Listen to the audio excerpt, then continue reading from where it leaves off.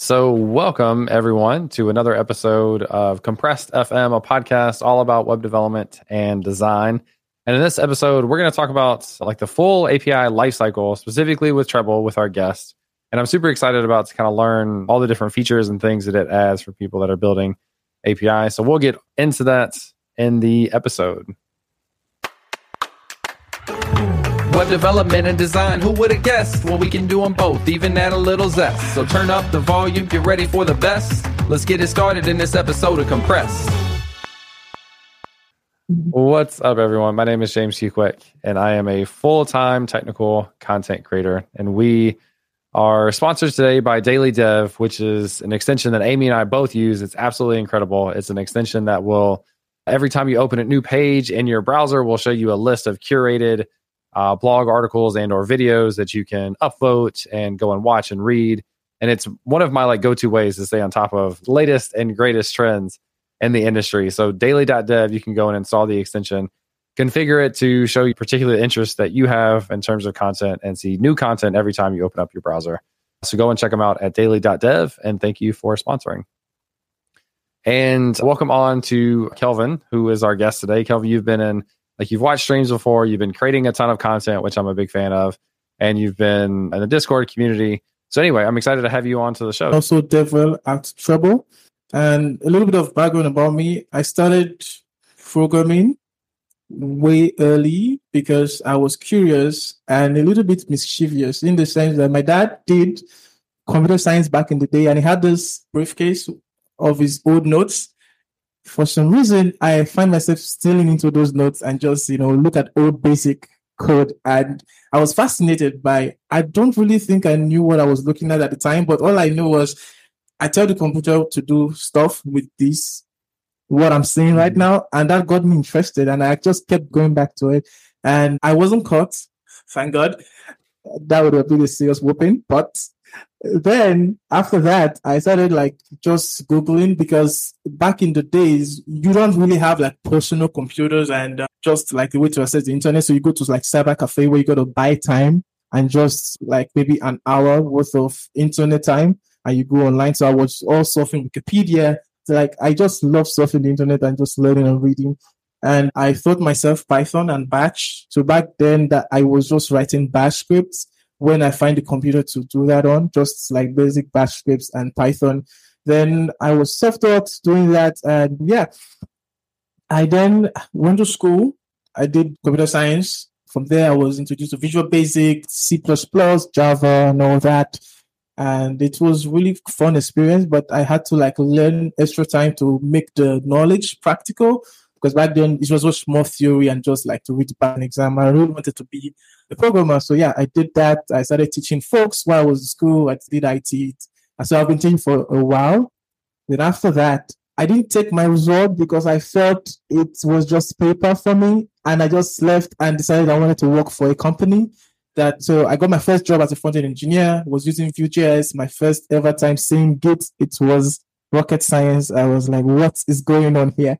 So that was the experience. I had to learn Git and job, learn Vue, moved on from there, did mobile apps and a bunch of other stuff before working at Fleet as Devel. Then I was laid off that job. All this while I was doing content, I'm just working with Surfscast because I love the Surf.js framework. And then, of course, TKYT. Then that was where I got the job at Treble, which I am in right now as a JavaScript engineer and also Devel. Sweet. Yeah. I wish I had a cool intro story to computer science, because you mentioned the notes in the briefcase and going through them and kind of getting excited about it. I wish I had something like that in terms of my initial interest, because I got into college and they said, what do you want to major in? And I had no idea what I wanted to do. And I just chose computer science kind of randomly. I didn't really know what it was, but I knew I didn't want to do physics or chemistry or biomed or that sort of stuff. And anyway, I chose computer science. But I think my big aha moment, I've talked about this before, was I saw other people building mobile apps and I was kind of curious about it. So going through the process of learning and building a mobile app kind of gave me, almost like you said, the mentality of hey, you write code, tell the computer to do something and it does it, but also being able to use that to build something that other people could use. That was kind of my big aha moment, I think, as a developer. That's awesome. So I want to do like really quickly before we get into Treble, like your content. What's the inspiration for the content that you've been creating? Why do you create it? I assume it's because you enjoy it, but what do you enjoy about creating content for other people? Yeah, so that's a really good question. So I have sort of, let's say, a teacher in me because I've always loved teaching people. And I like breaking complex topics into like as best as I can to make it like simple. So this was like back in school. I was the guy you go to when you don't understand math, and I help you with that. So I just have a knack for teaching. And when I got into web development, I just saw that okay, I could share my knowledge, and just like someone out there might find it valuable. And yeah, I did that from just articles for like years for free on Medium. I started writing paid articles for like Smashing Magazine, Blog Rocket, and the other publications out there. Then for YouTube, I never planned on being on camera really because it took a while to get used to. And it was mostly out of a need to record courses for sales, JS. So the time I came to the sales scene, it was almost seen as dead because there were no resources and not really good active community. It was just on Gitter, which is like, it's not the best place to be, so to speak. So I decided to start a community, started doing courses. So the course for sales guys mandated me to be on camera. It was terrible the first few ones. I hated the sound of my voice. I hate it less now, but it was really terrible. So yeah, so then I decided, okay, I need to get good at this. I just like keep doing this so it gets more easy for me. So that's why I do YouTube mostly to just like teach people what I know or just talk about a topic. And I find that it's becoming more enjoyable by the day as I do it. I like being on camera now and just like sharing my knowledge. So mostly to teach and educate, and also a little bit to document the things I'm learning. So for longevity, I could easily just go back to them because sometimes when I need to solve a problem, I do Google and something I will come up and I'll be like, yep, yes, that is the dream. Let's go back to it. Yeah. A lot of the same things for me. I never thought I would be a teacher, never thought I would be a speaker, never thought I would do a lot of things. And then I think that's what I've realized about myself as I really fell in love with teaching. I fell in love with being able to help people, and content creation is a fun outlet. There's so many things that go into it, so many like creative aspects of who you are, I think, go into content, while also then getting to provide value to people. So anyway, again, I just want to appreciate like the consistency with the work that you've done and the work in general, and say that I really enjoy that content. So I'm glad that you're here to be able to talk about that a little bit.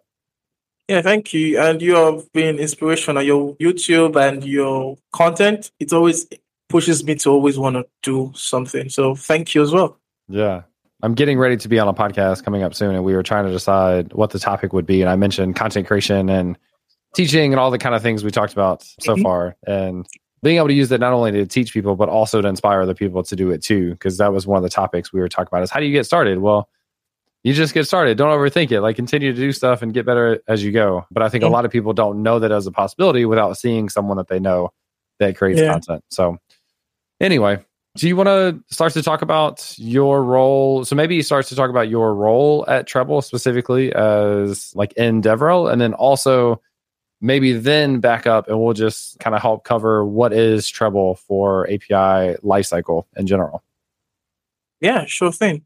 So basically, after I've done content for a while and also like doing stuff, I had the next step for my career is to be like a DevRel, because I feel that was the name for what I've been doing over the years, just teaching people and building developer tools. Like I have a ton of open source tools and all that. So my role at Treble is mostly of just that, because I get to teach people about APIs. I love APIs a lot, and getting to teach them about APIs and the things they don't know they need for their API, which is observability and management. And it was almost eye-opening to find out that everybody knows that for your like a website, you need like page speed or also like insights, then Google Analytics and stuff. But we don't really talk about that with APIs. And you know, these days most of the internet is built on top of APIs. Like there's this weird stat that said 80% of all the traffic on the internet are to APIs. And that's just insane. Yeah, like it was a study done some years ago, and I was like, whoa. Yeah, so this backbone needs to also be monitored, right? So yeah, so that's what I do. I manage the community at Treble to make sure that when you're integrating Treble, it's not too much of a pain, because what we give you should take you none less than 3 minutes to get started, whatever the project you're on. So yeah, so my job is to make sure you succeed with that. So I do YouTube videos, of course. I will write articles and also manage the documentation, and also manage the Twitter account for Treble. So everything you've seen on Treble for like the past 2 months I've been there, that's all me. So yeah, so that's what I do. Very cool. Christoph in the chat says, I love to work with APIs. I often create my dummy data with a quick express API. I'm learning so much doing so. Yeah. That's always a huge recommendation for people, is just to continue to build stuff, because that's the best way that you learn. And you kind of mentioned you're surprised that people don't necessarily think about APIs and needing those things like insights and statistics and that sort of stuff that we're used to looking at with websites. Do you want to start to kind of talk a little bit more specifically about maybe like taking one piece here of insights? So what are some of the things that Treble offers from an insights perspective? Yeah, sure thing.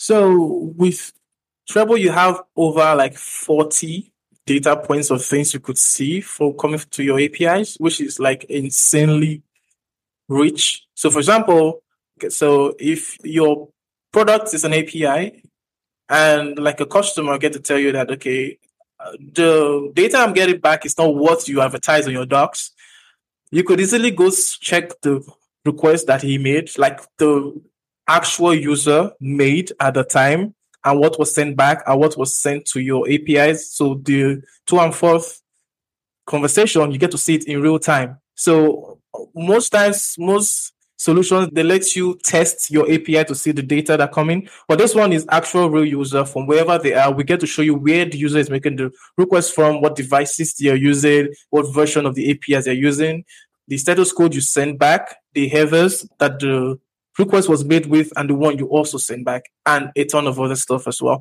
So these give you insights in terms of debugging. And also one cool thing is we also show how performant your API is, because it's, again, we do that for website, but we don't really do that for APIs, because you don't want your APIs to be slowing down the clients that are consuming them. So we get to show you like how fast that request was in sending back a response. And like I said, 40 data points, and a bunch of them we could go through going forward.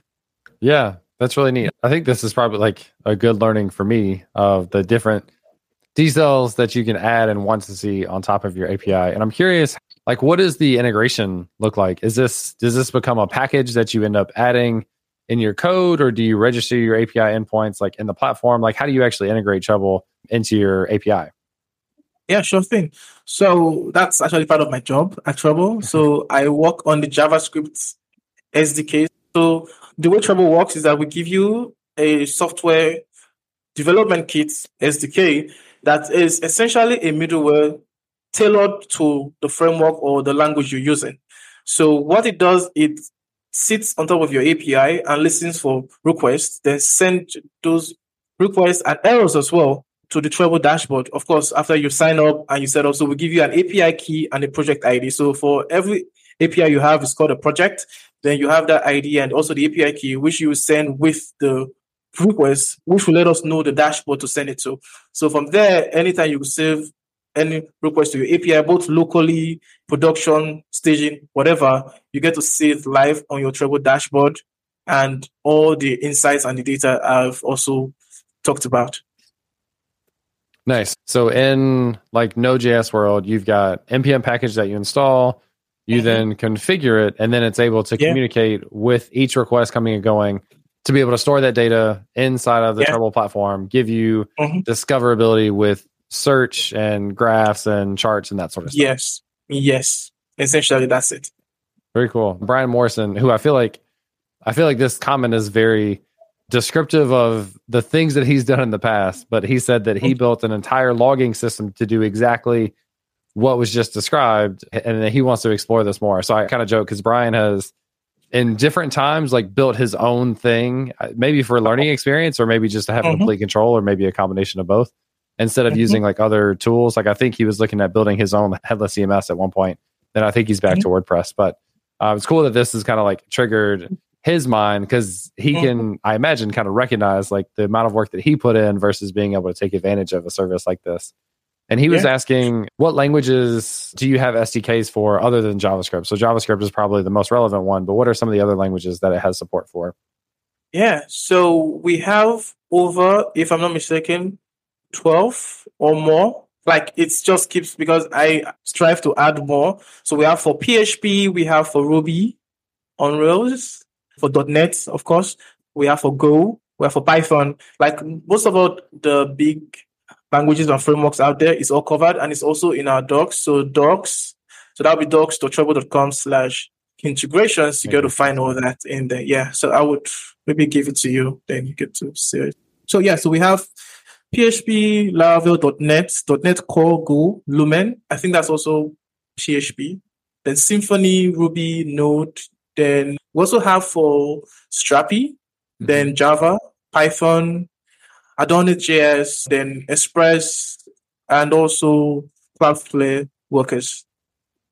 So I put a link in the chat for the Node integration. And on that page has Express, Koa, Strapi, and Cloudflare Workers. So it's got support for a lot of different stuff. And Brian commented that when he built this himself, it was for a job, but also that he does kind of build stuff from scratch sometimes out of enjoyment or maybe learning opportunity. Yeah, sure thing. So you have the visibility of like API requests coming in and the responses going out. So you can go back and search for the specific user that made the request, maybe search for requests at a certain time period, things like that. And I'm wondering, does this give you any sort of like documentation as well? Like, does it do any looking at the API endpoints that you have and then kind of creating the documentation page that other people can go and look at to see, here's an example of what a request to this endpoint would look like? Yeah, it's actually good to actually put this up, because this is another area where we shine. So we don't want you to write your documentation by hand, because they quickly go outdated, because you're a fast team, you're moving, you're adding your endpoints, you're changing the shape of the data being sent. So what Treble does is that once you've integrated, we will make a open API compatible documentation for you that is available on your dashboard and is open to everyone on the internet, which you could share to folks. And that will show the endpoints. So we'll detect all the endpoints for you, and you get to see them just like you would see like on Swagger. So yeah, you get to see that in there. And also, a cool thing is that on the dashboard is once you have a request, if someone is looking at that request, there's also a documentation tab that will show the data being sent, but not the data and the value, but the data and the type that the field is expecting to send back. So if you're a front-end dev, you already know, okay, this is going to bring back a string, so I know how to tailor for that. And this will be number, this will be Boolean. So we just detect that for you on the go, on the fly, without you doing anything. And you just have both the full API docs and also doc for every request. Cool. Yeah. Love that. I feel like the Swagger documentation became such a big thing when it first came out. Like I remember seeing that for the first time and thinking, wow, that's so nice for API developers. And you may have had to configure it at that point on your own, but to have that documentation where people can see like, here's all the API endpoints that I can call, here's the methods that they accept, here's the inputs that they accept, and here's the output that you can expect to get back. But still a really good point on your end of like our code APIs change a lot, and keeping up with the documentation is not an easy thing to do. So to have the tool go and kind of crawl that on a consistent basis to know like, here's all of them as you add or subtract and change, here's all of them and add the documentation is a huge feature. Yeah, and we also version your APIs changed by timestamp, so you could go back in time and see what it looked like, even though you're making changes.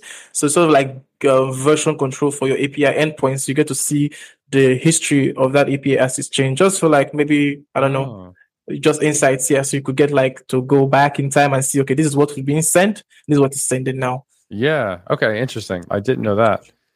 So going back in time, is there a way that I can version my API to like a V1 versus V2? And I don't know if is that my responsibility for that to be like in the URL. So it'll be my website /API/V1 or V2, so-and-so, so-and-so. Does it have like versioning like that? Or is that just something that would be my responsibility in the URL? Yeah. So Normally, it's you have to like add the V1 or the V2, but where we shine in that is that we automatically detect and group those endpoints. So if we see a V1 endpoint, there will be like a V1 group where you could just see all your endpoints in V1 on your dashboard, and also the same thing for V2. So all you're concerned about is just your code all through. So the way you write or version your APIs is the same way. So we smartly look at the URL and pick out, okay, this is V1's endpoints, so make that just V1's, and this is V2, and so on and so forth. Cool. Okay. Yeah. Awesome. I see on like one of the pages, there's the idea of the API score. And the API score lists 3 categories of performance, security, and quality. And performance probably makes the most sense. Like, how quickly does the API actually respond with the appropriate result to the user? But how do you factor in the security part of that? Like, what sort of things go into play with security rating? Yeah, sure thing. So if you're going to take anything from this, like the quickest way to do securities on your API is to make sure you're serving them over HTTPS and not just HTTP. Like that's like, so basic, right? So that's like secured, encrypted connection. And also you're using not HTTP 1, but 2 or 3. Right, so I think most hosting provider provides that by default. So Cloudflare definitely should do 2 or 3 because, of course, they are big on security and HTTP and stuff. So the API score, we sort of have these constraints of, because the founder of Treble has been building APIs for like very, very long time. So there are these constraints for best practices for REST APIs. And we check you're sending back JSON. And we also check that your API is authenticated. So either you're using like an API token or you're like a bearer token or whatever mechanism you're using will detect that. And if you're not, we'll tend to warn you by giving you a poor score. Then you could see why you have the poor score and how to improve on it. So there is security, performance, and quality, because we don't just want you to just like be able to see your data or your requests or insights. We want you to be able to take actions based on those insights. So that's why we came up with the API score to like, this is where you are short on your API. This is how to improve them. So they are all actionable that you could do like right away and improve your API score. And we find that folks, it's just like this stuff where we don't want to see like a poor score. And they'll be like, okay, how can I improve it? I'll say, yeah, just do this and do that. And your score is going to be very, very much better. Cool. Yeah, that makes sense. I'm posting a link to the analytics. And you mentioned earlier, I think you mentioned like 40 different data points, but on the features page for API analytics on Treble, there's a picture of a dashboard and it shows really, really cool information. Things like the top devices, so iOS versus desktop versus Android, etc. Countries, you can look at like amount of requests per day. And I imagine that sort of insight, especially as you start to scale up a product, gets really, really informative, because then you can start making informed decisions on your code base or performance improvements based on a lot of those metrics that they give you access to. Yeah, it does. And this recently shipped in our last launch. And it's something I really love, because if you know normally if you're doing this in-house, you're going to write a bunch of SQL to do this, right? But all we're giving you widgets, so we call them widgets. So once you just click on it, you get to see the cards on your dashboard immediately, and it's drag and droppable. You could reorder them and you could remove them. And like you said, the informations are just amazing to see. And the workload you have to do, like there's no work there. You just click on it and you have it. And you have these insights that you could base off, okay, you can see, okay, I have more usage on iOS. Maybe we need to make that better. Or desktop is failing too much. How can we improve on that? So this is actionable, not just to developers, but also like management making choices on their roadmap or what to do next. You get to like see how to do that from just your Treble dashboard. So it's something I love so much of how because we are also builders and shippers of APIs. So we know the needs of APIs, and also our customers also tell us that, okay, this is what they want. And we tend to have those knowledge, and also from the people using Treble, I tend to build stuff that it's really cool that anyone can just easily get started and just get actionable insights. So the keyword there is actionable. Like, we just don't want you to have the insight, but like how to take actions or decisions based off the insights. Yeah. Absolutely. Another aspect of this is kind of the team aspect. So there's like features around supporting teams working on APIs. Do you want to talk a little bit about like what are the kind of the team integration points with Treble? Yeah, sure thing. So let's say you are a startup, you make a project on Treble, you could invite your team. So this is just like on GitHub where you could be invited to a repo. So that's just it essentially. And when you have that, you have access to the API, you'll be able to like see the request and also like, so you could also chat in there and comment on like an endpoint. That's okay. Maybe something is wrong with this endpoint. You could just like flag it and do that. And also we have something called flows, which is good for integration teams. So maybe in your company, there are like two teams to cover the back end and the front end, and there's a specific flow to achieve something. So maybe like, let's say like login, you have to visit like the register endpoint, then it sends you like a token, which you have to put back after you get your emails. So we could group those endpoints into a flow and share a URL with the front end team. Then they can have that and see the request to make step by step in order to do that for their app. Yeah. So yeah, it's really blew my mind when we saw that. And also you could also, like I said, flagging issues. So we have problems. So the problems could be in your code. Let's say your APIs were really fast for like a week and the other week is becoming slow. We flag that as a problem, then send to your email on file and also notify you on the app itself, which is the Treble dashboard, as well as the mobile app if you have it. Then you could send it to like GitHub or Trello as a ticket, which your team can check on to see what the issue is. I feel like we haven't even talked about like a native app, but I feel like that's a very, very useful thing because I feel like so many different tools or hosting platforms in this area don't have native apps. So sometimes you just want to be able to like quickly check something, spot check it on the phone. Like probably if you want to do anything more, you'd go back to the desktop application or like the browser application, but really nice to have a mobile app that you can just go and check quickly. Yeah, definitely, for sure. So we like, if you're not on your laptop, I want you to be able to like see if there's something wrong with your API and you could respond quickly. So if you're on the go, we could ping you, send you like a push notification if something is wrong. So maybe you could like hit a teammate to like go check it out. But like we just want you to be aware of what is happening with your API so you stay on top of it. Yeah, and there was, to your point about notifying and stuff, there also was like comments back and forth, so people could leave a comment, say, hey, so and so, can you go and check this out, etc. So it seems like it's got like really nice integration tools for a team, but also just from individual developer of building and then inspecting an API. It seems like it's got a lot of stuff built in. Yes, it does, really. I'm gonna move us in a different direction, which is something that made me happy. So in your comments, filling out the link to do the episode, we have a question about a soapbox title. Is there any particular topic that you're excited about and passionate about? And one of the things you mentioned was shipping less JavaScript. Do you want to talk a little bit about what that means to you? Yeah, for sure.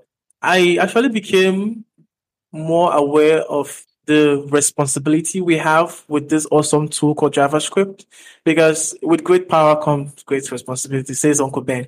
And it's the case for JavaScript because, we could do this awesome stuff and the line becomes blurry for what should run on the server or on what should run on the client.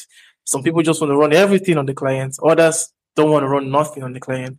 And it's a tricky choice to make.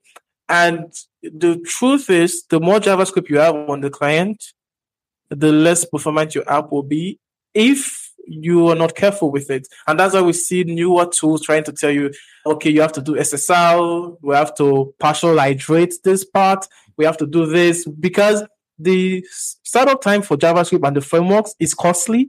Because what happens, for example, in hydration is you run the code on the server, you ship it as HTML, then once it gets to the client, the runtime of the framework needs to start up again. That's JavaScript, right? And you now have to bind event listeners to all those points that do all your interaction and stuff.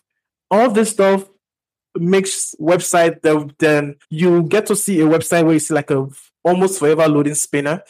And it's because of things like this. Or the website is loaded, but you can't click on the link to even navigate, because why? They're using client-side routing. And it's so heavy. There's this like 1 second wait. And we know 1 second is like forever when it comes to apps and just interacting. So we need to think, the things I'm doing, do I really need JavaScript for that? Like in my talks, what I've always said is that I don't think your marketing website has any business being an SPA, because it's a marketing website. There is no need for JavaScript. The browser knows how to navigate. That's what it does best. So let it do it. Instead of the history API and all these weird hacks that some back buttons doesn't even work no more, because it's just a ball of too much stuff going on that is all JavaScript that doesn't need to be. And I feel that except your application is a true application, like the Gmail and all these app like Excalibur that needs interactivity 100%, if you could like shave off JavaScript, please do it. And your users will thank you for it, because they are on this low budget phone and they're trying to visit your website, and you have all this killer animation that they can't see because it's janky, because you don't really think about like the effect that the JavaScript is having for them. So yeah, so I always advocate ship as minimal JavaScript as possible. Write everything in JavaScript, of course, by all means, but ship as little as possible to the user. Yeah, I think that's a typical trend that we're seeing. I actually have a video coming out tomorrow. By the time this is on the podcast, people can go and watch the video. But it's about trends in JavaScript in 2023. And the first one I have is we will write less JavaScript, and that's for various different reasons. And then the other thing is we will ship less JavaScript to the browser for all the reasons that you just said. And we both, I think, are fans of Astro. So I think you migrated your personal site to Astro. I migrated mine to Astro. I'm also going through a complete redesign of my site for like the third time, which is fun. But definitely a big believer in the less JavaScript that we have to have on the browser, the better. But it also has made, I think, the web development ecosystem more and more complicated as we've realized better ways to do things. Because people are used to single page applications and doing everything on the front end. Now we have to understand other different ways we have for rendering pages with static pages, server-side rendering, other more detailed options. Not only understanding them, but understanding them to the point where we can make educated decisions about which strategy to use that's going to work out best for the specific scenario. So anyway, I think it's a fun time, but I agree with you. We will continue to see less and less JavaScript shipped to the browser, I think.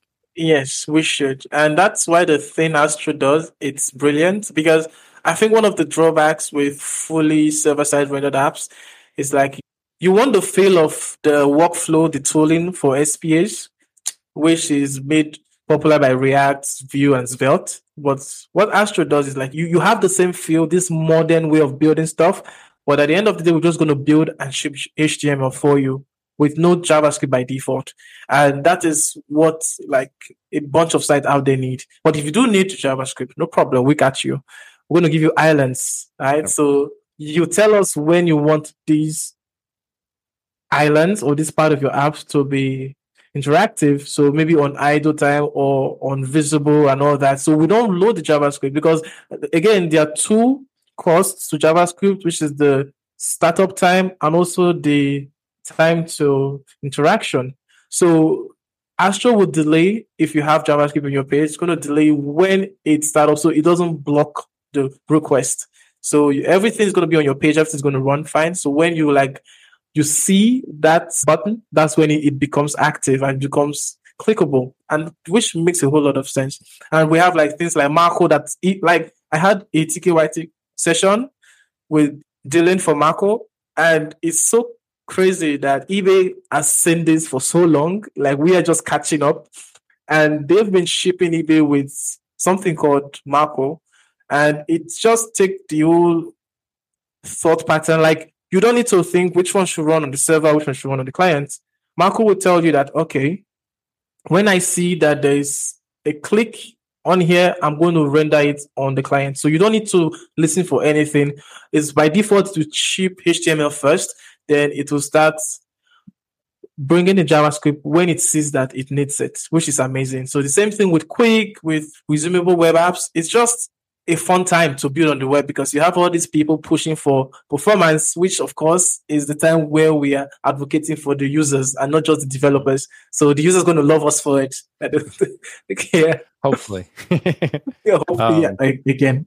I mentioned redoing my site for the third time, and I got some comments saying that those were rookie numbers that we all redesign our sites all the time. There were a couple questions. I know, it's sad. There's a couple questions about Treble that I wanted to make sure we got answered. So Guillaume asked, how hard is the integration of your tool? So we kind of talked about this earlier, but it's an SDK that like you write your code the way you're used to, then you kind of add on the SDK and it'll take care of it from there. And then Brian Morrison was asking, what about for teams that want the analytics in their own systems? Can Treble forward that analytics data to any other platform? So do you have any way to like offload the analytics from Treble to another platform that people may use for existing setups that they have? Yeah, so not currently, but it's actively in development where we want you to be able to like not just use the Treble dashboard. You could want to render that in your own like maybe SPA or your own admin part. We're going to give you like APIs for you to do that. Yeah. Cool. Yeah. Yep, that makes sense. Another question from Zam. Does Treble add any overhead to the API calls? And I would think there has to be a little bit, right? Because it has to communicate with the Treble backend. But yeah, can you talk a little bit about like overhead that it adds to the endpoint calls? Yeah, sure thing. That was my first thought when I saw Treble before I started working on Treble. Was like, whoa, I do not want anything to add another latency to what is already going on in here. And when I started being in charge of the JavaScript SDK, that was the first thing I got into. Like, we must add as little as possible latency. And of course, there are techniques to do this, and all the SDKs are open source, so you could go check that out. So for one is that Treble doesn't care to get, so we'll make sure that the SDK does not care to get a response back from Treble. So we don't block the request. Yeah. So, and one way to block a request is when you use await. So most people don't know in JavaScript, if you use await, there is going to be latency. You're blocking when you use await because you're waiting for that asynchronous call to go and get back like something, like maybe make a fetch and use await. There is latency in there. So one way to remove the latency for stuff you don't care about is not use await. Just make the promise and you don't care about the result. So I make sure that all these practices is in there to make sure it's performant. So the latency is not that much. You could, of course, profile it. We use it at Treble, like we use Treble at Treble, and also use it for my projects, like the salesguys.com website, the API part of it, and some other folks also use it from other ecosystem, and there's not much latency. And I always do research on making it as more performant as possible. I come up with new ways to make sure that it's as close to minimal as possible. That's a great answer. Yeah, this is actually, I will have a video coming about not necessarily asynchronous code in JavaScript, but asynchronous architecture, where you basically say like, hey, go and do something, but I don't need to wait for you to get done for me to continue on and consider that thing to be done. So in this case, there is the chance that the call to Treble fails for some reason and you lose a log every once in a while or something, but you gain the benefit of not having to wait for that response to come back before being able to progress through the code. So that's a great call out there. And there was one more question that I need to come back to before we move on to picks and plugs. Actually, no, that was it. I think that was all of them. So there's integration and there was overhead and there was the outsourcing of data to other platforms, which you said isn't available there now. Anyway, I think that's great. That's really awesome. Do you want to move into our picks and plugs section? Yeah, sure. Let's go for it. Cool. So for everybody that's watching or listening, picks are things that you've just enjoyed. It could be something that you've watched, something that you listened to, something that you bought, etc. And then a plug is anything that you want to share, either for yourself or a community that you want to shout out or anything like that. But Kelvin, do you have a pick and a plug to share? Yeah, sure thing. So I'm a bookworm. I love to read. And I'll pick two books. One is on something we just talked about, which is Let's JavaScript. Is the book by Jeremy Wagner, Responsible JavaScript. This one, it's so detailed on the practices on how to like ship Let's JavaScript. So I would recommend that. So that's a pick for me. And also for folks building companies or just want to do, like you have a company, but you're not like thinking of going Facebook size or Google size. You just want to be profitable and just be peaceful. I recommend The Company of One by Paul Jarvis. I think it's one of the founders of Fathom Analytics. This book, super great. I've been reading like 2 chapters every day, and every time I just get my mind blown at the knowledge in there. Like most people just want to grow outrageously big too soon, and you might find out that what you really need is just to be profitable for your business, like get revenue, as opposed to like getting VC funding, which there's nothing bad with VC funding, but of course there's nothing bad with having revenue that you are good with. Yeah, so those are my picks. Yeah, that's mostly it. Sorry guys, there's nothing fun than just books for me most of the time. Nothing wrong with books. I need to invest in one of these JavaScript books. People have recommended a few that I just haven't used. So maybe one day I will. And do you have a plug that you want to share too? Yeah, so it's called the Salescast community. Normally it was for like Sales.js, but last year I opened it up to like JavaScript. So anyone doing JavaScript on the internet, mostly for newbies, but they also experienced dev in there for you to just come and we learn JavaScript together. We're also planning like a JavaScript book reading club where we just read for like 30 minutes a JavaScript book, because I've heard people hate documentations because they don't really know how to read it and it's complex. They prefer videos, but a lot covered in docs. So we're just going to do all those activities. We do weekly workshops where we like talk on something about JavaScript. So if you want to, like if you're learning JavaScript or you are working with JavaScript, it's a fun place to come hang out. Cool. Love that. For my pick, Guillaume, who maybe is still in the chat, will appreciate this. So I've been studying French for almost a year now, which has been a lot of fun. And my wife and I are going to Montreal in a couple of weeks where I will get to speak French there. So anyway, for Christmas, she got me a few like kids books in French. Yeah. But anyway, I wanted like something, a book. Like I wasn't ready to read like a big book yet. So I needed like a kid-friendly book with pictures and stuff. So this is one of them. She got me like 3 or 4. So it's just kind of a cool way, like in addition to the apps and stuff that I use to practice, a cool way for me to continue to practice. So I guess not a specific book to reference for people, but just like if you're interested in languages, try to find a kids book that you could read that's on your level of language that you understand. So anyway, I thought that was cool. And then for my plug, I am going to plug what will be, it's not yet, the newly redesigned version of my website at jamesqquick.com. So if you're listening to this on the podcast, it's probably out by now, so you can go and check it out. If people are watching the video now, it may not be out. But Amy did the redesign, and I'm now starting to incorporate that into my Astro site. And that's a ton of fun. So I'm hoping to launch that in the next couple of days, at least kind of the MVP version of that with new design and colors and that sort of stuff. So really excited about that. So you can check it out at some point at jamesqquick.com. Yeah, I've seen like some few screenshots of it. I think it's going to be amazing. The hero section is just amazing. I get to use my new selfie picture, which I really like, especially like being a content creator.